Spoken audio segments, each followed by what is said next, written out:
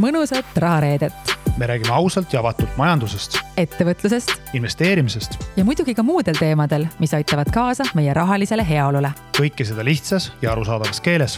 Mina olen Katri Teller, ettevõtja, investor ja saatejuht. Mina olen Kristjan Liivamägi, investor, õppejõud ja pereisa. Meie oleme sulle kaaslasteks sinu edu teekonnal.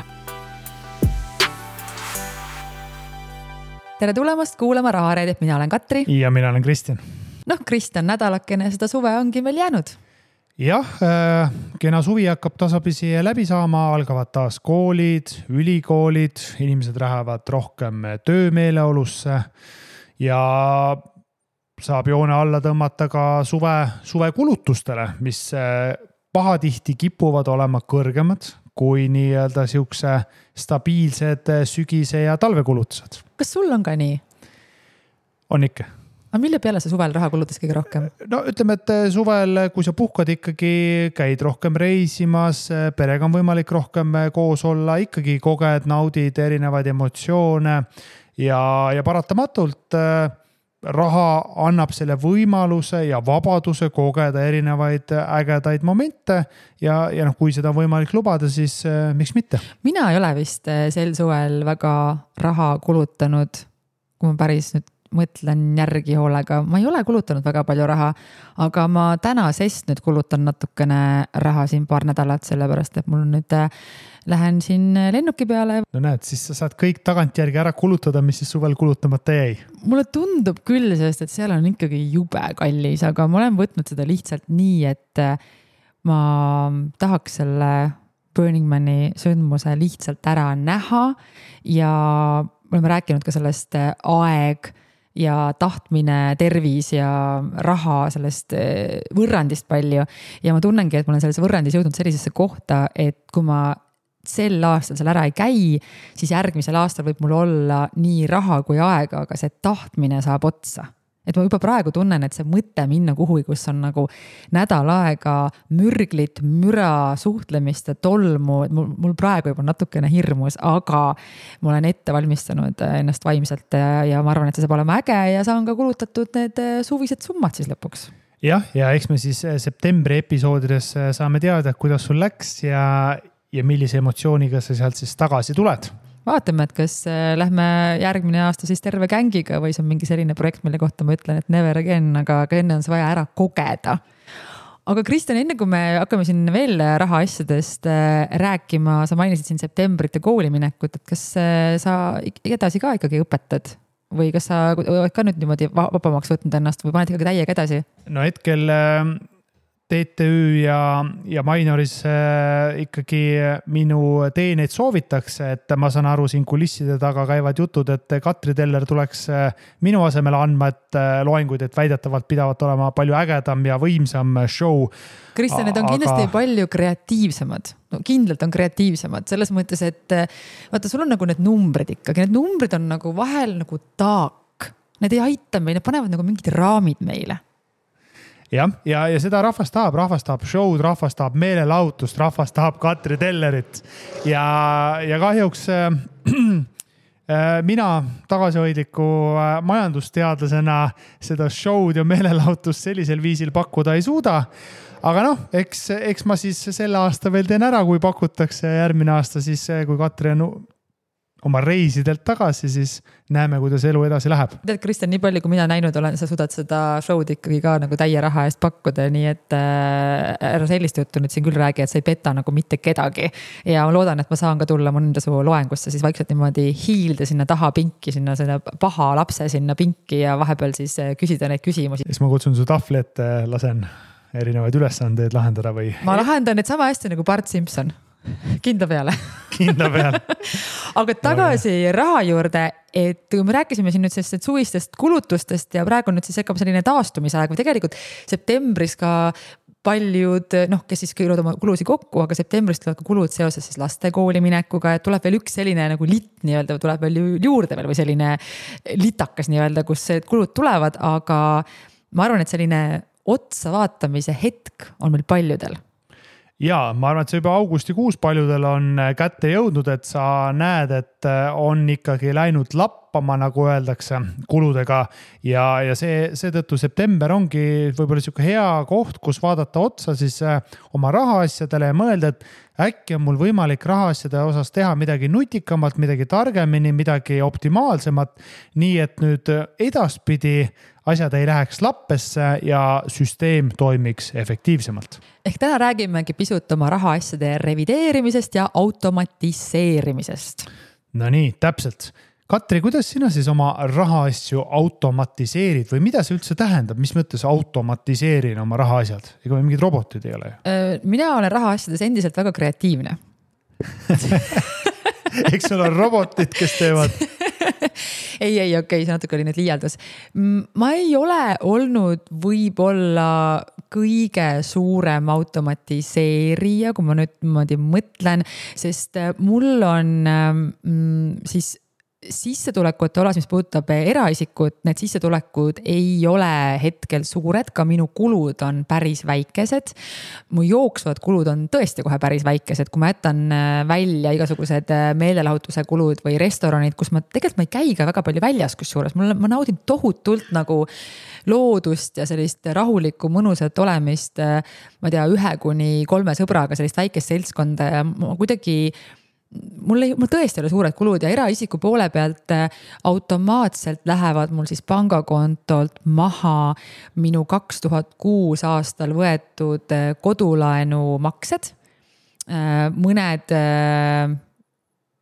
ma ei tea, kas lähevad mõned kommunaalid, ma tegelikult maksan isegi oma ettevõtte kontolt, kuna see korter on mul siis antud ettevõttele tasuta kasutamiseks ja seal on üürnik.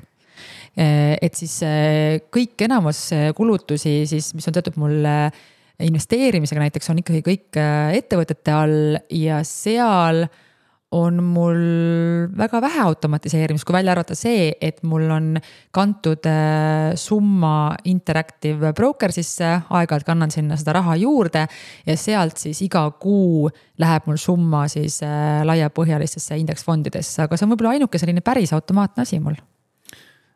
Mulle meeldis su lause, kus sa ütlesid, et minu kulutused on suhteliselt väikesed nii kaua, kuni ma oma sõbrannadega looduses jalutan. Aga siis, kui tuleb meelelahutus ja kõik muu, vaat siis läheb lappesse.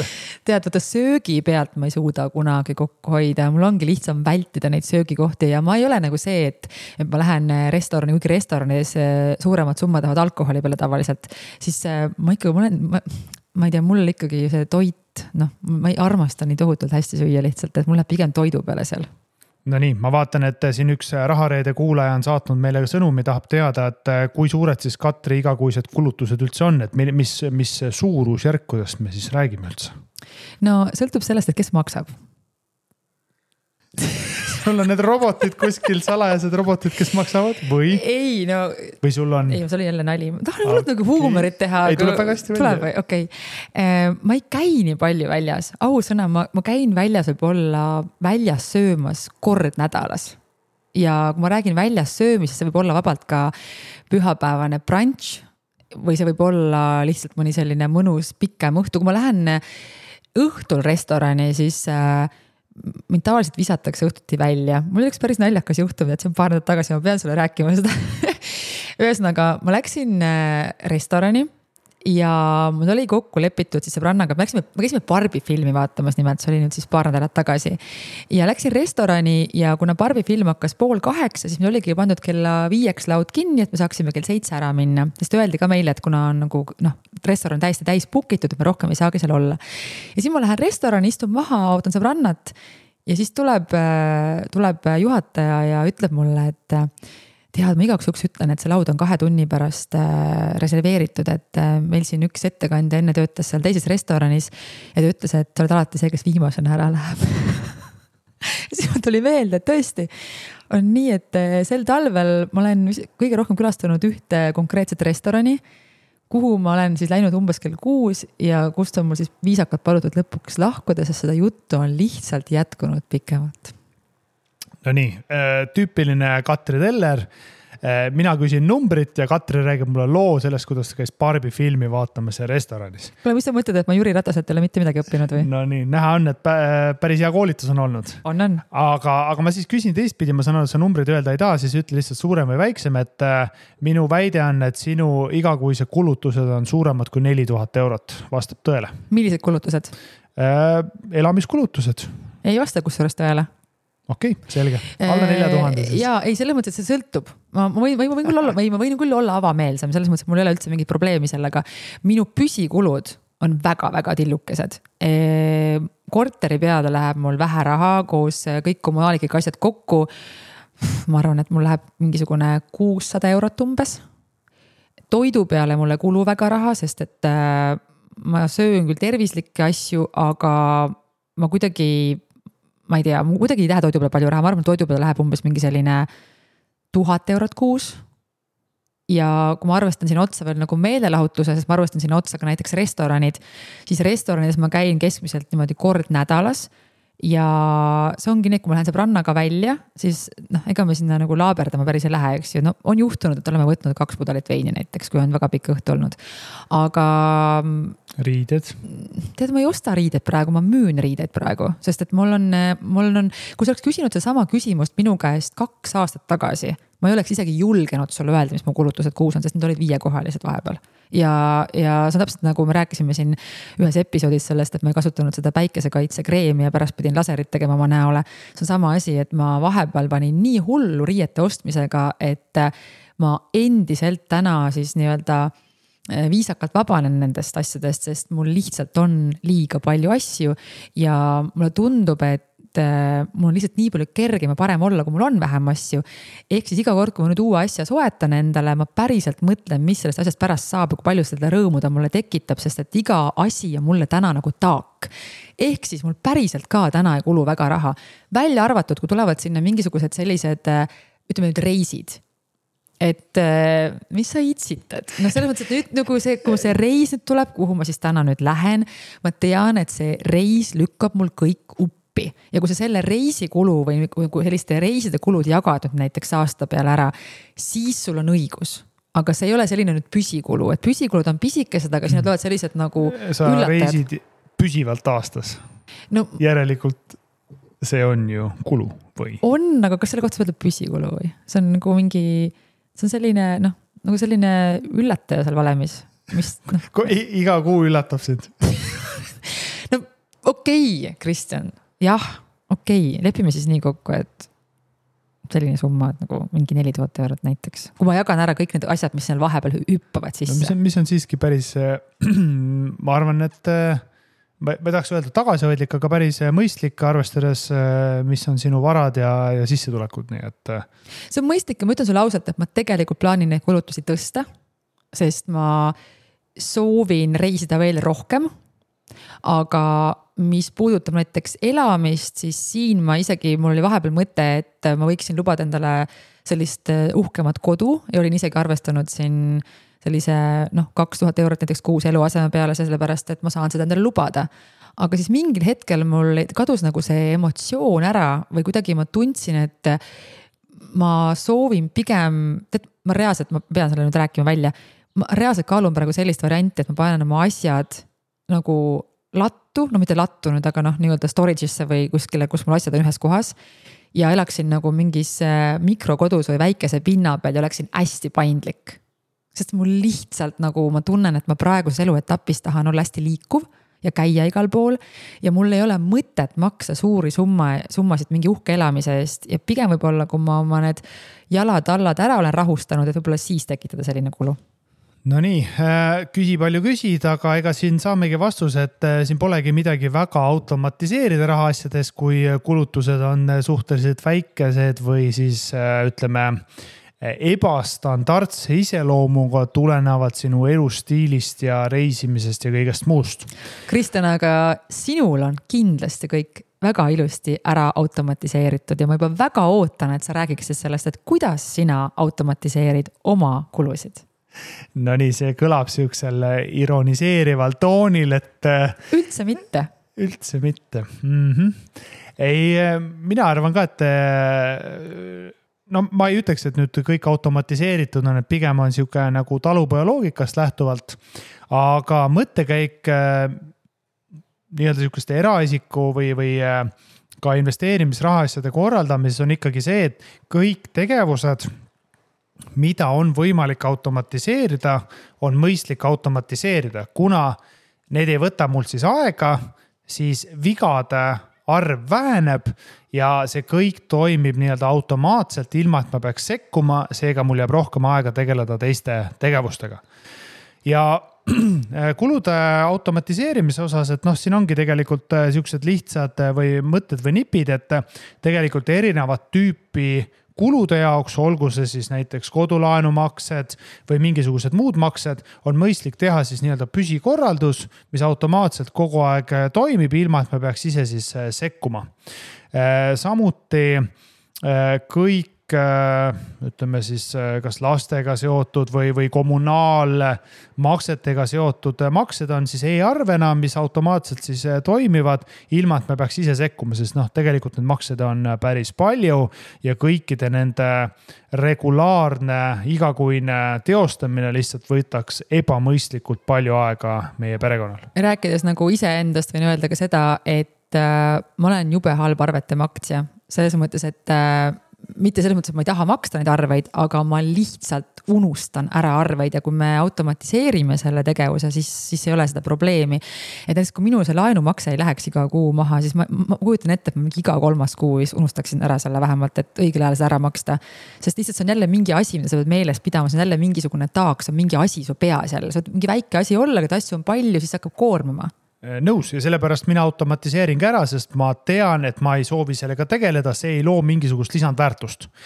Küll aga see võib väga negatiivselt kätte maksta, kui sa regulaarselt näiteks autoliisinguid või kodulaenu maksetega jääd viivisesse ja tahad panga käest saada riskimarginaali nii-öelda alandamist või uut kodulaenu ja pank vaatab, sa iga kuu jääd kogu aeg hiljaks. Mida see su maksekäitumise osas?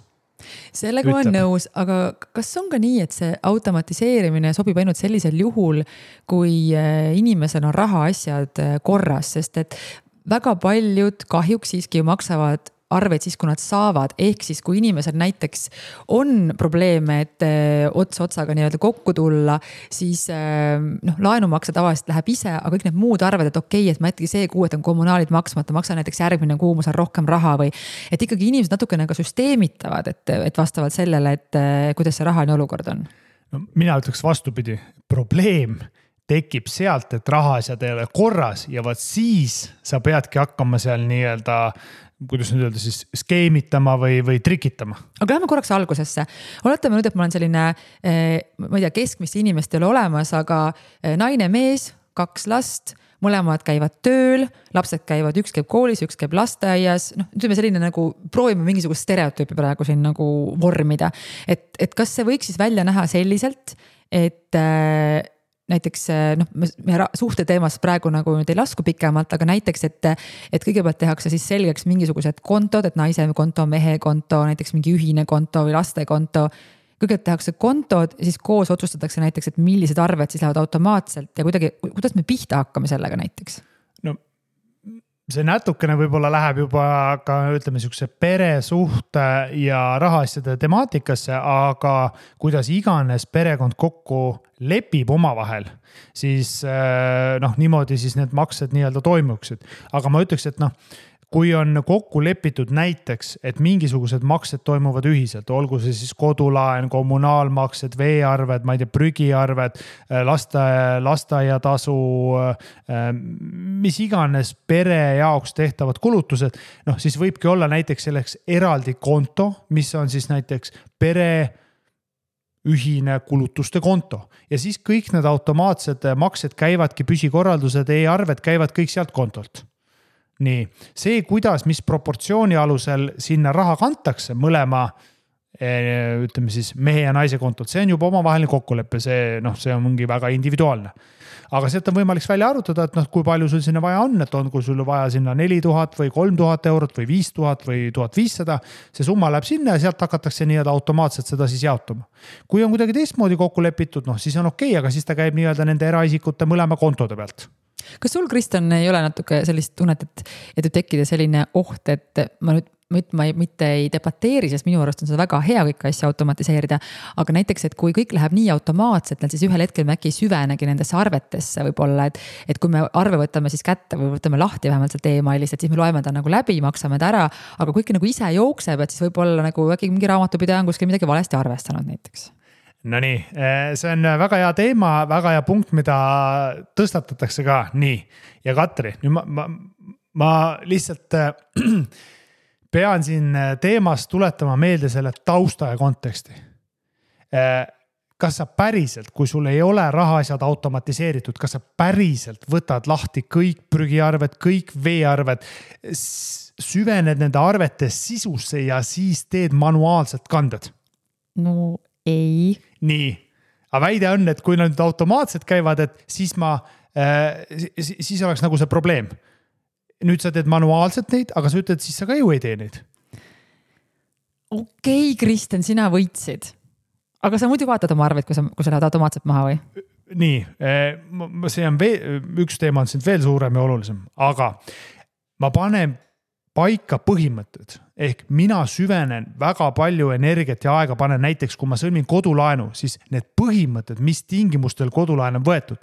Kui see kodulaen juba on võetud ja otsustatud, et see on perele vajalik või mis iganes lepime kokku, et meil see prügiteenus on vajalik.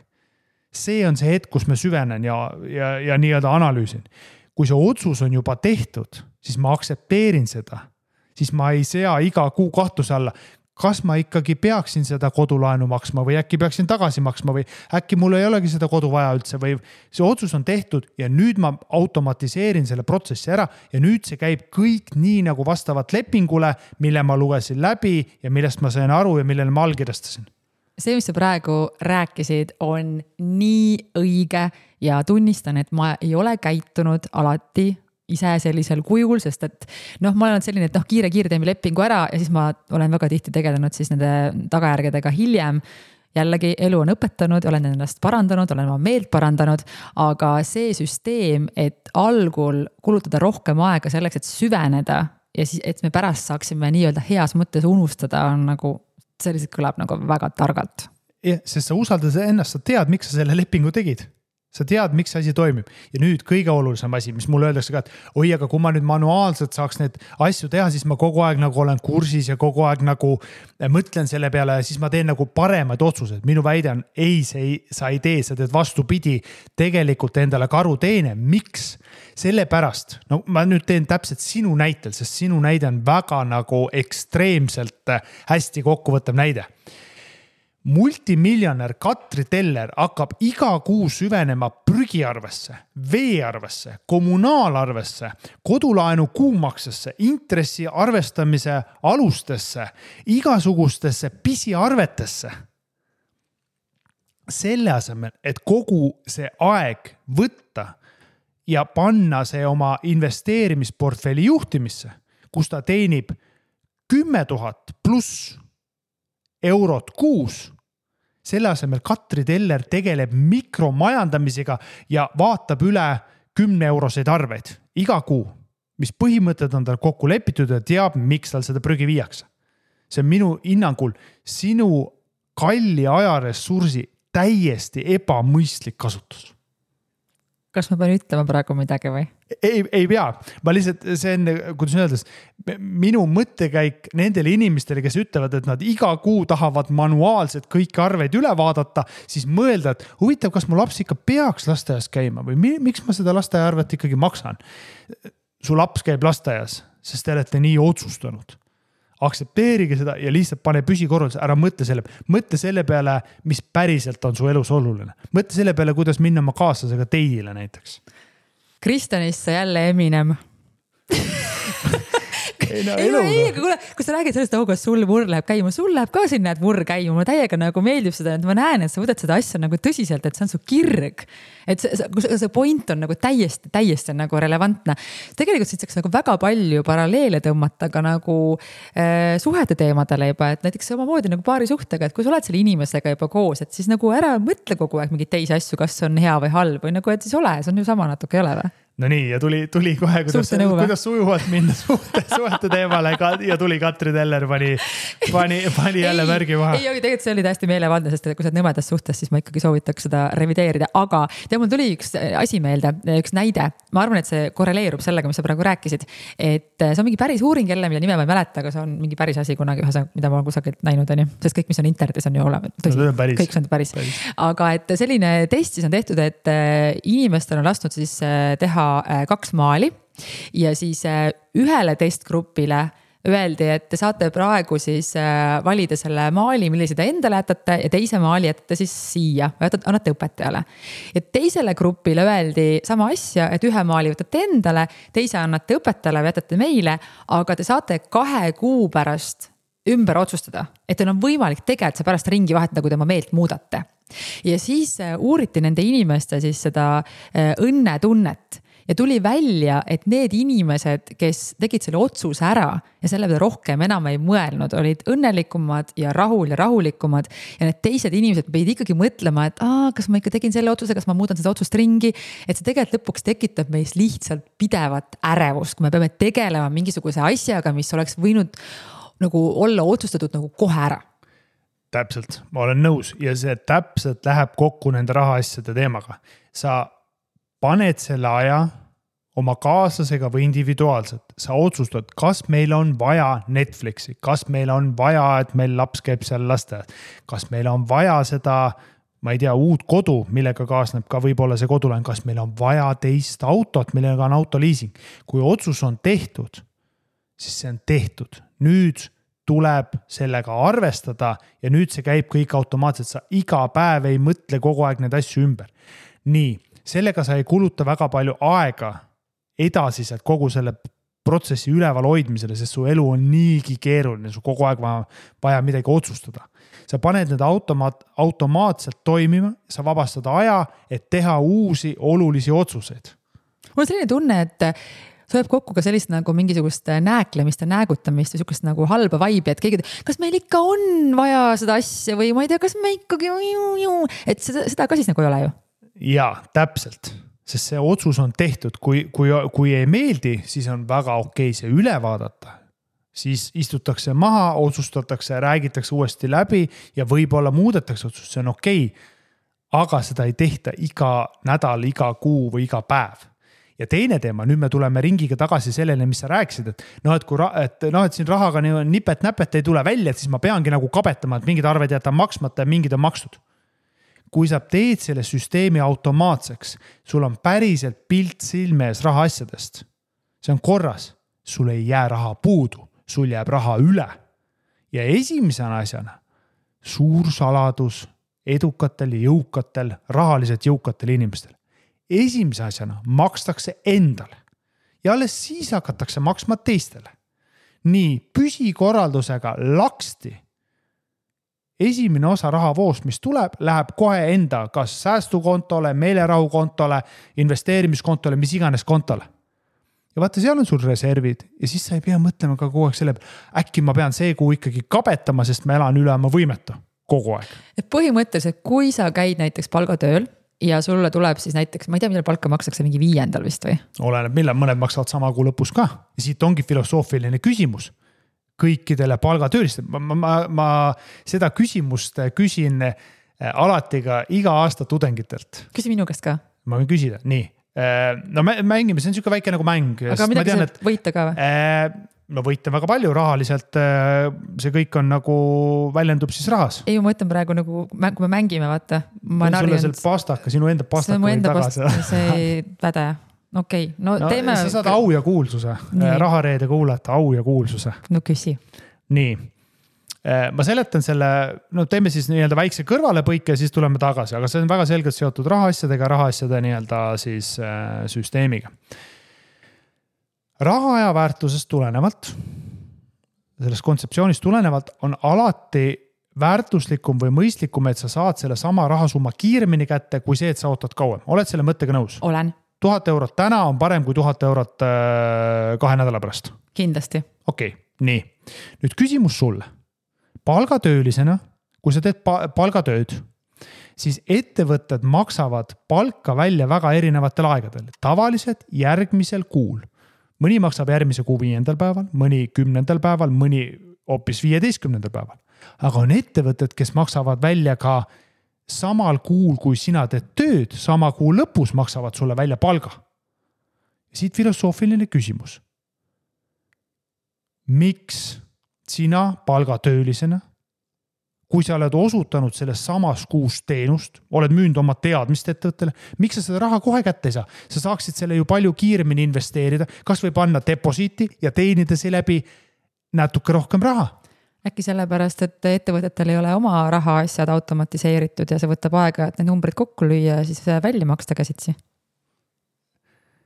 See on siuke hea raamatupidaja vastus, ütleme niimoodi. Oota, aga mis vastus sa must ootad, et kas see on nagu hea või? Ei, see, et see on ettevõttele hea, on selge. Sellepärast, et ettevõte saab sinu raha kasutada enda äritegevuse jaoks, et teenida sellelt rohkem raha. Ja isegi kui see seisab niisama kontol, mida ta tavaliselt seisab, ta paneb kas või üleöö deposiiti, summad kokku summeeritud on väga suured ja ettevõte teenib selle pealt raha. Seega ettevõtte vaatenurgast mina teeksin täpselt samamoodi. Mina võtaksin sinu raha ja teeniksin sellega raha. Minu küsimus sulle, Katri, palgatööline Katri, on see, miks sina seda raha ei küsi varem endale, et see enda jaoks tööle panna? Tead, Eminem, teema on selles, et meil lähevad siin nüüd kõik palgatöötajad, homme tulevad Matrixist välja, lähevad barrikaadidele selle jutu peale praegu. Tead või? Aga sul on õigus, muidugi. Aga tead, ma mõtlen ka, et jälle see sama teema, vaata see kabetamise teema, et okei, et maksan siis, kui saan ja nii. Ma arvan, et seal on ka mingi selline loogika, mida ma olen kuulnud kusjuures, et näiteks, et ka on ettevõtted, kes maksavad 2 korda kuus ja on riike, kus makstakse teistmoodi, makstakse 2 korda kuus. Et just, et ongi hea, et see on näiteks raha hiljem kätte, et siis ma kulutan vähem ära või siis väga hea, et ma saan varem kätte, et siis kuidagi, või see on halb, et ma saan varem kätte, sellepärast, et siis ma kulutan kiiresti ära. Et see on ka nagu kuidagi inimeste suhtumine on ka väga erinev seal. Et ma ei tea, kuidagi see on kõik on ikkagi, see viib sinna samasse kohta tagasi, mis me enne rääkisime, et kui sul on need üldasjad korrast ära, siis tegelikult lõpuks ei päästa, see tuleb sealt kuskilt ikkagi ilmselt on ju. Kui sa oled vabandust väljendusest, aga kui sa saad raha kätte 10 päeva varem, kui sa peaksid saama ja sa selle kulutad ära ja sa ei suuda ette mõelda, siis tegelikult probleem on milleski hoopis muus. Ja see probleem on palju suurem ja fundamentaalsem kui mis iganes rahaasjade optimeerimine või automatiseerimine. Aga sa oled seda, Kristjan, ometigi kuulnud ja seda väidet? Ütle mulle nüüd, palun. Et umbes oi kui hea, et saab mingi, et siis muidu kulutan ära, kui sa mingid, ma ei tea, puhkuse rahad liiga vara kätte või kui sa midagi kiiresti kätte, siis ma kulutan ära. Kas sa pole kuulnud seda? Kõik need, kes tunnevad nii, kirjutage mulle, ma annan oma pangakonto, kandke need rahad minu pangakontole, ma hoian neid nii kaua kinni, kui vaja on. Ma panen need deposiiti, teenin sealt selle tulu ja kannan teile siis üle, kui te tahate. Tasuta raha, aitäh, ma ootan. Kõik need, kes tunnevad nüüd, kirjutage mulle päriselt. Ennem te ei hakka toimima, ennem te ei hakka mõtlema see asja peale. Ja ma ootan e-mailide laviini, kõik need Katri sõbrad ja sõbrannad, kes nii tunnevad. Kes kardavad raha ära kulutada? Ja, kandke mulle. Kandke Kristjanile, Kristjan ausõna maksab tagasi. Ja ma garanteerin, ma võin igasugused lepingud panna, see läheb riiklikult tagatud deposiiti. Ma lihtsalt võtan selle intressi, mida teie ei taha, mille teie viskate maha. Mina tulen, korjan need eurod, sendid, 10 eurot, 100 eurot, 1000 eurot üles ja võtan endale. Aitäh teile. See on geniaalne. Mul on nii kahju, et mina selle peale praegu ei tulnud. Aga okei, tegelikult see point on nagu väga selge. Ühesõnaga, kui me saame selle palga siis loodetavasti õigeaegselt kätte, et me saaksime sellega kohe edasi tegeleda, me automatiseerime kõik oma püsikulud, mille suhtes me oleme teinud eelnevat läbimõeldud otsuse, mis siis ka, kui on pere, siis arutatud pereringis, et me peaks selle teemaga enam tegelema, et me saaksime tegeleda siis oma muude asjadega, mis võivad olla seotud rahaasjadega, ma ei tea, lisatuludega või veel, et elada paremini või mingite muude tegevustega. Ja siis me rohkem neid ei näpi ja lisaks sellele läheb sealt maha ka summa, kus me maksame siis ise endale, mis on siis kas või näiteks meil pangas mingi eraldi konto tehtud või on mingisugune, ma ei tea, kasvukonto, säästukonto, investeerimiskonto, et need lähevad kohe ära ja siis põhimõtteliselt see tähendab seda, et see summa, mis jääb järgi, on see summa, mida me tegelikult saame nagu südame rahus kulutada nii, et me ei pea üle mõtlema, et meil ei jää pärast raha enam millegi jaoks. Jah, täpselt. Sest see argument alati siuksele automatiseerimisel on see, et aga ma olen ju inimene, ma tahan siukest mängulisust, ma tahan nagu spontaansust. Palun, siin on see raha, ole spontaanne. Tahad mine löö täna spontaanselt, tee endale midagi väga ägedat või tahad tee iga päev midagi, et ise tead, oledki spontaanne, aga sa tead, et kõik muud asjad on kontrolli all ja sa ei pea ma keelan meelega vinti nüüd üle, sa ei pea, kuidas öelda, hirmu igis ärkama üles keset tööd. Oota, kas mul nüüd see kodulaenu makse läks üle või kas mul see kommunaalmakse läks üle või kuule, kas see, mis nüüd sellest autoliisingust sai? Või siis veel hullem ajad kaaslase küles, kuule, kas meil see autoliing nüüd sai maksnud, sa maksid või? Ei maksnud, ma ka ei maksnud, mis nüüd sest sai või pseudostress jääb ära. Vaata, me rääkisime eelmises episoodis just sellest natukesest tervise teemast, aga vaimsest tervisest ja sellest, et kuidas ikkagi ka stress mõjutab meie eluiga ja tervelt elatud aastad ja see on tegelikult väga suur koht, kust saab seda stressi nagu kokku tõmmata. Sa mõtled küll, et see on mingi väike stress iga kuu, aga pane see väike stress iga kuu kokku üheks suureks stressiks aastas ja meil 10 aasta peale, et see on tegelikult metsik hunnik jamamist. Ja, igapäevased rahaasjad on üks suurimaid stressiallikaid erinevate uuringute põhjal. Ja palju tülisid selle pärast perekondadest tuleb veel. Sest tegelikult on see, et kui asjad on nagu automatiseeritud ja eelnevalt läbi räägitud, sa ei pea isegi nende teemade üle enam vaidlema. Ja kui tahate spontaansus, saate spontaansus, kui tahate, et tahaks, et mingi raha oleks niimoodi, kulutaksin ise, palun, lepite kokku, mis see on põhimõte. Muidu, toon meelevaldse näite praegu. Näiteks pereema on jälgib väga hästi kulusid, kõik on kontrolli all raha, seda süsteem ja siis ta on ette näinud, et vaata siin me nii-öelda siuksed emotsiooni oste ei tee.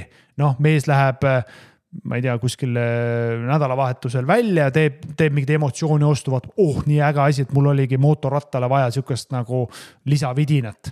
Nii, naine on pärast pahane, et sa ajasid kogu mu süsteemi sassi, mees siis aru, miks ma ei võiks elada. Ma ju elan üks kord elus. Ja tüli algas ja tulevad kõik need eelnevad jamad ka sealt välja, kus on valesti kulutatud ja kõik ei ole. Üks ei hinda seda, et üks hoiab rahaasju kontrolli all, teine ei hinda seda, et elame spontaanset elu. Sellel on väga lihtne lahendus. Sa jätadki selle mängu spontaanse raha, palun, näed, pildikud öeldes selle perekonna näitel. 300 eurot mehel kontol, mõlemal 300 eurot kontol, minge tehke nii palju spontaanseid asju, kui tahate. Kui naine ei soovi teha seda, ta soovib investeerida, palun, valigu spontaanselt aktsiaid. Mees tahab osta mootorrattale vidine, mine ostana. Nutikas säästunipp number 853.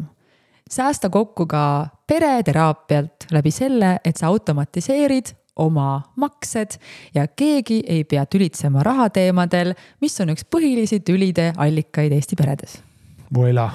Kristjan, kuidas sina oma rahaasju korraldad kodus? Et kas vaatate ka näiteks läbi mingi teatud intervalliga seda suurt pilti üle ja siis nägin protsessis natuke nüüd nagu läbi targa inimese ja targa perekonna vaatevinkli, sest teil on vaata peres ikkagi 2 tarka täiskasvanut. No ma kindlasti etteruttavalt pean siin ära ütlema, et ei ole olemas ühte õigest lahendust või ei ole olemas mingisuguseid nii-öelda tarku otsuseid, mis sobivad kõigile, et iga pere on unikaalne, iga rahaasjade süsteem on unikaalne, mõnes mõttes ka rätsepa töö ja kokkulepete tulemus, nii et siinkohal kindlasti ei saa öelda, et see on nüüd universaalselt hea lahendus. Lahtiütleja on nüüd tehtud ja nüüd sa võid jätkata sellega, mis sa päriselt öelda tahtsid. Mina arvan, et tegelikult väga oluline ja kõige kriitilisem aspekt rahaasjade juhtimisel perekonnas ongi just nimelt eelnevalt see paika panemine, et millistel alustel, mida me teeme. Ehk siis, kui lepitakse kokku, et meil näiteks maksed lähevad ühiselt nii-öelda perekulude kontolt, see on okei, siis lepitakse kokku põhimõtted, kui palju sinna keegi raha kannab, vastavalt siis perekonna omavahelistele kokkulepitel. See ajas muutub, see on dünaamiline, võtab arvesse elutsükleid, erinevaid etappe ja nii edasi. Aga sealt edasi juba see tehniline lahendus, e-arved, püsimaksed, see kõik on automatiseeritud. Et minu hinnangul tundub ebamõistlik kasutada selliste tegevuste jaoks kallist inimressurssi olukorras, kus tehniline lahendus on olemas ja see toimib. Ja ma arvan, mis on oluline või mis tegelikult tasuks ka perekondades teha või mille peale mõelda, et ikkagi regulaarselt, kas kord kvartalis või kord aastas vaadata üle siis rahaasjade süsteem. Mõelda, et kas see, mida me teeme, on see jätkusuutlik, on see praeguse elutsükli etapis relevantne või peaksime midagi muutma. Üks asi. Ja teine asi, mille peale väga vähe mõeldakse, aga vaata, nüüd ma küsiks sinu käest, Katri, ja ma arvan, et siit võib täitsa huvitavaks minna. Me kõik kipume loomuomadusest tulenevalt elama hetkes ja mõtleme, on nii nagu on. Aga oled sa, Katri, mõelnud selle peale, et mis saab siis, kui mingil põhjusel näiteks sinu peast enam midagi juhtuma? Kuidas sinu rahaasjad edasi jooksevad ja on korraldatud? Olukorras, kus näiteks sinust sõltumata, toon näiteks autoga liiklusõnnetus juhtub. Mis siis saab? Nii morbiidne. Morbiidne, aga iga päev juhtub õnnetusi, iga päev inimestega midagi juhtub. Minu rahaasjad on selles mõttes korraldatud, et ma olen teinud endale testamendi ja ma ütlen ausalt, et peale seda, kuigi sellistele asjadele ei taha mitte keegi nagu mõelda, mina ka mitte, aga see tekitab mingisuguse rahu. See tekitab lihtsalt mingi hea tunde, et ma ei pea sellega tegelema rohkem, ma ei pea selle peale mõtlema. Üks asi, mida ma veel ei ole teinud, aga ma ka teen, on see, et ma tahaksin ka mingid täpsemad juhtnöörid korraldada selles mõttes, et see ei ole ainult nagu see testament, vaid on ikkagi täpsemad ka mingisugused teemad või mingid soovitused või ma tahaksin sellise asja ka kokku panna, mida ma siis näiteks kord aastas revideeriks. Ma ei ütle ka testamendi mõttes, et see on mingi lõplik, selles mõttes, et elu on kogu aeg muutumises. Täna ma olen vallaline, täna mul ei ole lapsi ja mu kõige lähedasemad inimesed on minu ema ja minu õed. Ehk siis see on tehtud sellest tulenevalt, aga samamoodi on ka minu elu muutumises, mis tähendab seda, et nagu ka rahaasju revideerin mina ka seda. Ja kuigi see on teema, mille peale ei taha mõelda palju, siis ma tunnen, et see, et ma see üks päev aastas võtan, et see läbi mõelda ja korra notaris käia, see testament ära teha ja see ei maksa palju, see oli minu meelest mingisugune, ma ei julge see summa praegu öelda, see oli mingi paarkümmend eurot ala või see oli väike summa. Et siis see hingerahu, mida see annab, on väga suur, sest ikkagi vahel tekib mingid lollakaid ärevaid hetki. Näiteks mina kardan turbulentsi. Ma tean, et see on täiesti mõttetu, et ei pea kartma turbulentsi, aga see on jälle see hetk, kui sa korra mõtled, et oh my god, mis siis saab, kui midagi juhtub. Muidugi keegi ei taha, et midagi juhtub, aga vähemalt see on üks asi, mille peale me pea nagu mõtlema. Ja see on üldse ka tegelikult teema, et kui on inimestel ka keerulisemad mingid peresuhted või lastega või mida iganes, kui paljud pered lähevad riidu ja kaklevad pärast oma vanemate hauaplatsi ääres, see on tegelikult nagu õudne. Et kõik sellised asjad nagu ma soovitaks küll läbi mõelda. Minu meelest me natukene see teemat ka puudutasime ühes meie episoodis. Jah, puudutasime. See oli elutsükli episood, kus me rääkisime siis, see oli surm vist. Vist oli jah, surm. Ja. Aga see on hea episood, et kui keegi pole julgenud seda kuulata, et see ei ole morbiidne, üldse see oli väga lõbus. See oli väga lõbus, jah. Aga kuhu ma tahtsin jõuda on see, Katri, see testament, see on väga okei. Nii. Sinul isegi varad, praegusel hetkel on suhteliselt arusaadavates finantsinstrumentides. Aga nüüd, kui sa hakkad need erinevatesse varaklassidesse investeerima ja ma nüüd kirjeldan natukene nagu tavapärasemat investori seisukohta. Siin mõned aastad tagasi oli väga populaarne krüptovaluuta. Nii, on mingites walletites Bitcoini ja Ethereum ja igasuguseid muid koine, mille password'e mitte keegi ei tea ja mida mitte kuskilt ei ole võimalik saada. Mitte miski ei joonistu välja ka kuskilt pangakontodelt ja mitte keegi ei teagi, et sul seda vara on. Lähed sina, läheb Bitcoin. Kristjan, muidu on kõik väga loogiline, aga vaata Bitcoin läks juba ära enne kui meie. Väga hea. Bitcoin on läinud, aga Katril on laene, turuvälised laene. Oled andnud kinnisvara tagant seal laene, mingitele äriühingutele, sõpradele, sõbrannadele. keegi ei tea, kellele sa laenu oled andnud, kus on laenulepingud, mis tingimused. Nii. Siis on igasugused iduettevõtted, ägedad raketid, mis lendavad ja mõned võib-olla lendavadki. Aga kui sind ei ole, siis kes teab, kuhu sa investeerisid, millistesse ettevõtetesse, millistel alustel, millistel tingimustel, millised on kohustused? Sul on õigus ja ma kohe... Keegi ligi ei pääse. Tead, Kristjan, ma väga ei ootan, et sa rääksid mulle, kuidas sa oled selliseid asju lahendanud. Ma ise pole mingi geniaalsema järelduseni jõudnud kui see, et ma peaks mingisuguse faili tegema, mille ma kaitsen mingite passwordidega ära või annan mingisuguse usaldusväärse advokaadi seifi. Kas selleks on mingisugune parem viis kirjeldamaks ära kõik need asjad, mis oleks kindlas kohas, kergesti uuendatav ja et oleks selline rahu, et kõik on väga smooth ja väga sujuv, kui peaks midagi juhtuma? No, ma ütleks, et siin kohal ka on väga erinevaid lähenemisi, tulenevad siis sellest, kuhu sa oled investeerinud, kui palju sul need vara on ja kõike muid. Aga ma arvan, et see juba, mis sa kirjeldasid, tegelikult on päris hea samm edasi.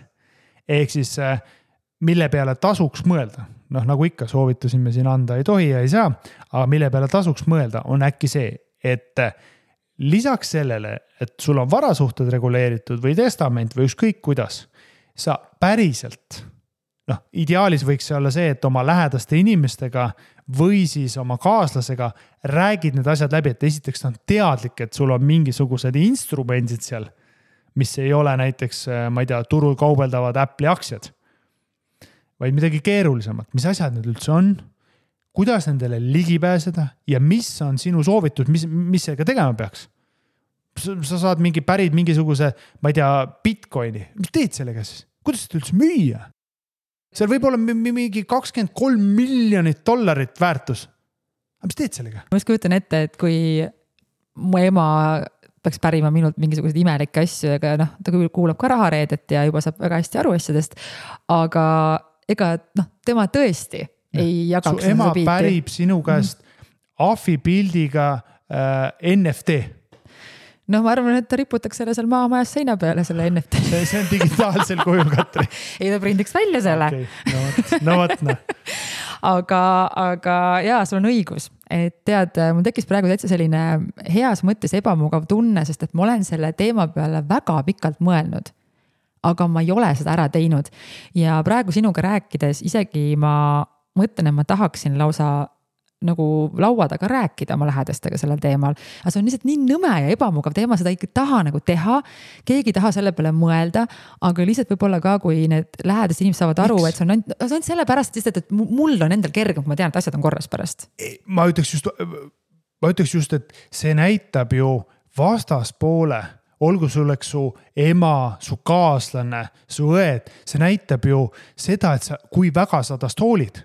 Sa ütled, et ma mõtlen selle peale, et teil oleks elu palju mõnusam, turvalisem ja ilusam, kui minuga peaks midagi juhtuma. Ma mõtlen selle peale nüüd, kui päriselt mul on võimalik selle peale mõelda ja seda protsessi suunata. Et teie ei peaks tegelema probleemidega ja jamadega, mis sellest kõik tekivad olukorras, kus teil ei ole võimalik mulle enam helistada.